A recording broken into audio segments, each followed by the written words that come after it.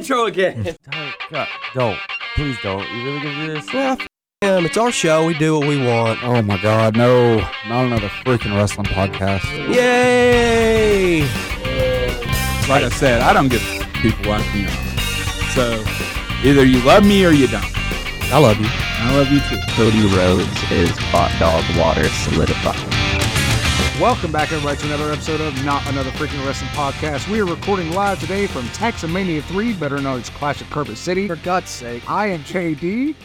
And I'm Shane Daniels. I'm Jake Murphy. And I'm the promoter of this shit, Tyler. And I'm the most specialist of guest referees, Will. And we're here with a very special guest this afternoon. We are here with the one, the only, Martin Stone. Gentlemen, thank you very much for having me on today. Man, thank you so much for being here. We're excited to have you on the show, and we're excited to have you on the podcast. Honestly, didn't know if we'd be able to get you on or not. Yeah, this is pretty great. More than welcome. Again, thanks for having me on. All right, so first of all, I want to start off this live questioning because tonight your opponent's Jaden Nee, and you guys met down at Atlanta Wrestling. Yeah. So things kind of come full circle. Will you talk a little bit about that? Yeah, well, I mean, gosh, AWE was what? That was 7, 8 years ago. So, yeah, a lot has definitely happened since then. But, Jaden the good kids. But, I'm just going to beat $7 crap out of him tonight. So, have you gotten to see any of his work recently? Yeah, I was watching some stuff. It was about 2 weeks ago. And I saw that Joe Davis was putting him over on Twitter. So, he's obviously good. Yeah, man, the kids, like, we met him when he was 15 years old at TWE, and he's come such a long way. It's really exciting to see him be able to, like, believably be in the ring with somebody you know. No, well, I appreciate that. So let's talk a little bit, because you famously went through a period in NXT. Talk a little bit about how they recruited you and your landing there. So, I was an extra for a while, and I was having the guys that they were re-debuting or repackaging or whatever, they would call me up and I would have their matches, because it was nice because they at least trust me as an extra to be like, all right, you're not going to go into business to yourself. You're going to, literally just going to say, what do you need? Match is going to be great. He's going to get over, but you'll keep yourself over as well. So that was always the deal. And then I got a random phone call for the UK tournament, which was January 2017, I think, the UK tournament. Or was it 26? It was either 2016 or 2017. I can't really remember the year. But I ended up getting that call. A week later I flew out. And that for me was the turning point. And then there was discussions and everything like that. And then they brought me in my part-time. So I was doing the monthly tapings at Full Sail that was on the network at the time, and then I would work the Florida shows. At that point in time, that was when they had the potential idea of teaming me out with. So we would run that on the Florida shows just to see if it worked. And then all out the blue, they were like, "Yep, this works. So we're gonna now sign you to a full-time deal." And that was I reported for duty May 2018. As a tag team wrestler myself with Jake, when was it that you knew that you guys were going to work as a tag team? First night. First night? First night. Just, again, this is fantastic. And he's such a good worker. And just, we always got on, so, just clicked. So. Yeah, for a lot of tag teams, it's kind of hard finding that, especially when you're kind of thrown together, finding that chemistry. No, for sure. That's the thing. We weren't a typical tag team in that we did every single tag team movie you can think of and stuff like that. We did our own thing, just managed to blend it together, and it just worked. Yeah. That was my first real exposure to you. Was the tag team with Corey, and then I loved you guys so much. This is what tag team wrestling is. No, I appreciate it. So, with you and Ollie or Biff, is there like a favorite tag team match that you guys had, whether it be in NXT, like if you guys like were all the network, or if they do like a house show, it's like any match coming to mind? So obviously the big one was Takeover Chicago, which was the match that made us. Yeah. To come out to an entire crowd hating you, but then halfway through it, you shift to the point when they're like, maybe they're going to do this. So that for me was a very, very, very special moment because we went, oh God, we walked out and literally just absolutely murdered by the crowd. I remember looking, I was like, this is going to be rough.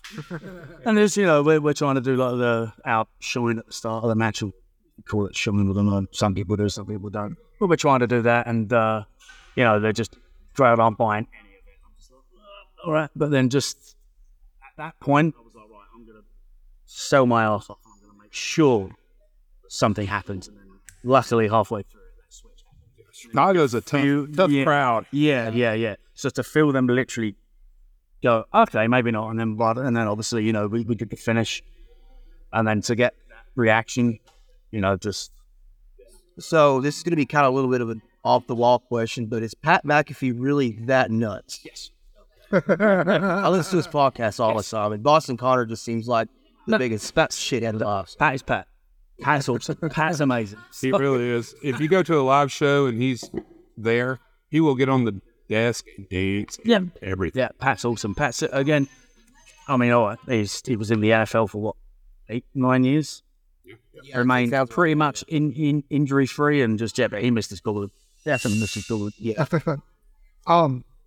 As far as your time in WWE goes, who would you say is was the most consequential relationship you had besides? Mikey and Shane, that are now known as TMDK. Good guys, real good guys. I had a great relationship with Terry Taylor. He ended up being my mentor throughout that whole time period. Norman Smiley as well, just, he's... Hey, that's your... Really? I love this! Y'all all just immediately start staring. So I need you to explain to Martin why you, quote-unquote, love Norman Smiley. Please. I've been waiting on this day for my entire life. I'm like, God, this is great. All I'll say is there's more that meets the eye, and I'll leave it. You a fucking transformer? Like, that's a story. You gotta explain the story. You gotta say, entertain, bitch. Honestly, I can't even remember how it started, but it was just always, at least for me growing up, it was always, okay, here comes Norman Smiley to get mowed down. And I don't know. I was just never a big fan, and then it became a weird running joke with me and my friend Bentley where we just kept badgering them about Norman Smiley either messing with their old radio show or stealing something. Anything that went wrong, I blamed on Norman. And Norman is literally one of the greatest human beings on this planet, so how dare you? I'm glad this finally has a payout. I know. Maybe there should be the longest payoff. Well, maybe we should move Will and the guest referee in the match with Jaden. So Will gets cheeky, Mark. Smack him around. I do have the pencil and the pen pad, so... a long night for you. I almost want to see this now. You got semi and me today. Back to back. So, oh my gosh. When you were released from WWE, what was that like for you? Just trying to regroup and everything. So, was it a surprise at all?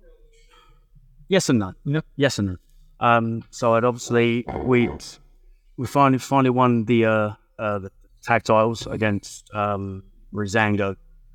That was October 2020. And then we've started doing, we started having some good runs with people and stuff like that. And, it was all coming together. And then we had the match with Cross and Finn Balor. And that was all separated my show. So rolled out the ring. I'll smack the guardrail so the cameras couldn't see him. Oh, put it back here. I was like, yes, here we go. Jumped up, grabbed the top rope, straight back out. So went and got a scan the next day. And the surgeon was like, well, you've got a grade 1 and a grade 6 ACL strain. 1 is you can just rehab it to 2 or 3. Then we look at surgeries like, yours is 6, so definitely surgery. I was like, wonderful. Okay, here we go. Brilliant. And then, so then obviously they had to take that to strip us of the titles, which sucked. It did suck because I knew where we were going, and it was doing pretty good. But then, so I got surgery. I did the rehab. I came back for the last black and gold main event of NXT against Wesley and I can't remember their name. What's exactly? Wes and MSDK? No, MDK. No, MSK. Sorry, lads. Sorry. So we came back and had that match. It was awesome. Yeah. Then I wasn't good. yeah, just again, that was like, I mean, I'd worked Zach once on the Indies, like years before that. And that was the first time I'd got in there with Wes and just clicked. It was a real fun match. Then I did then I unfortunately got my collarbone broken in a training match on the same side. So I'd done a 6-month rehab, came back 1 week later, boom, I'm out. How's I'm like, okay. you out for? So then that was up to September. So it was like, okay, you've got a broken collarbone, no problem. Put a plate in, you'll be good in 8 weeks. All right, excellent. Back off to our races. Anyway, then there was complications. It got infected, so then they had to go back in again, take the plate out, clean everything out, put the plate back in. And then it was okay. We'll wait a little bit longer. We'll get to the 8-week mark, 10-week mark, and we'll see where we're at. Then basically my shoulder just wasn't healing. So I then got made a coach, which was a fantastic experience. Released, so I got made a coach in October. No, it was November. Got released in January. Still not cleared. So I couldn't work, I couldn't wrestle, I couldn't literally do it. So I was like, okay, so I'm still doing the rehab protocol and stuff like that. And I tell you what, that company looked after me. They paid for my rehab. They, unfortunately, as it didn't heal, I still needed yet another surgery so I could go under again July of last year. So because it wasn't healing, they took a piece of my hip bone out, popped in there and did like a bone graft. Because it healed at the bottom, but at the top, it just wasn't healing. So, yeah, then finally got cleared December of last year. So literally I was on the shelf for a year. Wow. Yeesh. And they took care of all that? Took care of everything. They really, they did look after me. So, I mean, the circumstance around getting released sucked, but I've been there before because it was the second time I was there. So It wasn't so much getting released I was concerned at. I was just like, how do I earn money now? How do I try and capitalize on this run that I've just had? And I couldn't. So it's kind of slipped away a little bit and everything like that. But so I was more concerned about, okay, how do I provide a living for my family? Because right now I can't. Still in a sling, like just it was awful. But yeah, luckily, thankfully, we're all good now. So yeah, here we are. So what have you been up to since WWE? Apart from rehab and getting surgery, so my first match back was January 13th for Coastal Championship Wrestling in Florida. Who are Florida? I'm sorry. How dare you? No, so I don't know. Coastal Championship Wrestling is Yeah. They sell out all of their shows. Oh, that's great. They run 5 to 9 times a month. Oh, like they are huge. Yeah, they are literally a traveling company. Who was that match with? The first match was with Ozzy Killmeister. How'd they hear? Good kid, yeah. That was good. Yeah, I mean, I was blown sky. The 2 bumps, I was like, oh, it's been nearly 2 years. Don't tell me that. Don't tell me that. But yeah, you enjoy it, yeah. Totally, yeah. So then just and again, it's my shoulder's healed, but obviously I'm trying to be careful with it. I'm not trying to go mental and be like, right, I need to work every weekend. I should do because obviously there's a plate, so I'm going to be fine. But just right now I'm just trying to get back in shape again, just so that I can give the full March Stanley experience and not So I'm taking it slow, but bookings are slowly starting to pick up. So just, the idea is to literally by the end of the year, be back in my best shape, working as much as possible, and then just see what happens in the future. We look forward to seeing how it goes. If you could, just for a second, there's a lot of young guys out there trying to break into the business or just barely breaking in. what is the one key piece of advice you would give to someone in their first year? Get your foundations and your basics as good as you can. There's no point starting a match with a run spot. You need to bring the crowd in, and you need to make your work as believable as possible. The analogy I always use, okay, at most shows you're gonna have a dad that's paid for 2 kids, he's paid for his wife, he's gonna buy merch, he's gonna buy concessions or whatever like that. So with tickets for a family of 4, plus merch and stuff like that, you're looking at round about between $150 and $200. That's the person you need to convince to come back the next show. And the only way you're going to be able to do that is unless he's like a real die-hard wrestling fan, which is probably not. He's probably just a casual fan, his kids watch it, whatever. That's the person you need to convince and make your work stand out so that he can literally look and go, what was different about that match than me? The one before or the one after? And I promise you, believability.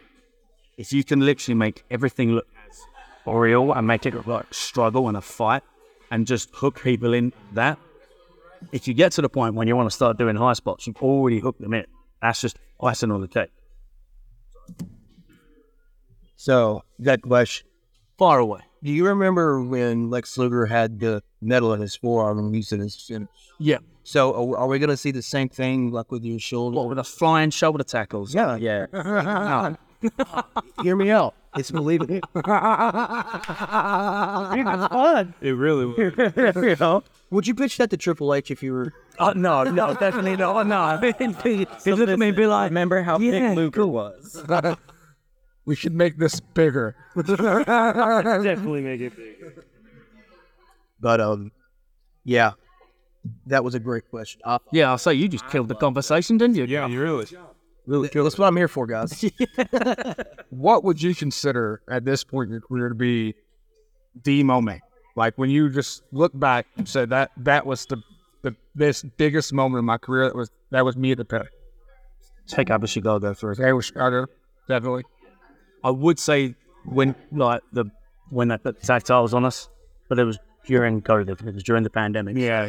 You know, there was a crowd there, but obviously they're in these boxes and they've got to wear masks. And they can't really make, you know, it was a great moment, but just take over Chicago free. Just I'd say COVID era wrestling was the buzzkill for a lot of people, especially like you, Drew, stuff like that. I mean, he won the big one. There was no crowd. One, yeah. I mean, what kind of moment is that? Like, yeah, I had your ass off. I literally had what would have been one of my dream matches against Kushida in front of nobody. Mate, So In front of nobody. I was talking to Will about this earlier, and this is maybe just a personal taste preference, but like, I really enjoyed the COVID era of wrestling. I think we saw a lot of people up their promo game. Yep. We saw a lot of people tighten up their work because there's not a crowd there to react to make the people on television believe. Yep. So, like, for you as a performing during that era, what was something that you really took away from? The one thing I wish I'd done personally was done less and made smaller things mean more. Because that was the perfect time to pull the business back. Okay, let's not concentrate on doing so much stuff. Let's pull it back and we can kind of regroup. I did slow my stuff, but I did. So I do kick myself for that. But it was good to be able to go out there and just, it was like, okay, well, you can't call anything. So you've just got to go out there and work. So it was like, if you were calling it, you had to be really tight. Because obviously there's no noise, there's nothing like that. Yeah. So it was good from that point of view, and that it was like, okay, right, this really is a reset. Yeah. So it was really, really good for that. But again, it was just hard, you know, when it's like, okay, when they're superplex, and you're like, there's no crowd, there's no running off. So it sucked from that point of view, because you would do like what? So we, at that point in time, they were filming in, I think it was, you could be, the protocol in Florida was, if you were in an enclosed setting, you could do 2 weeks on and then you had to do like 2 off.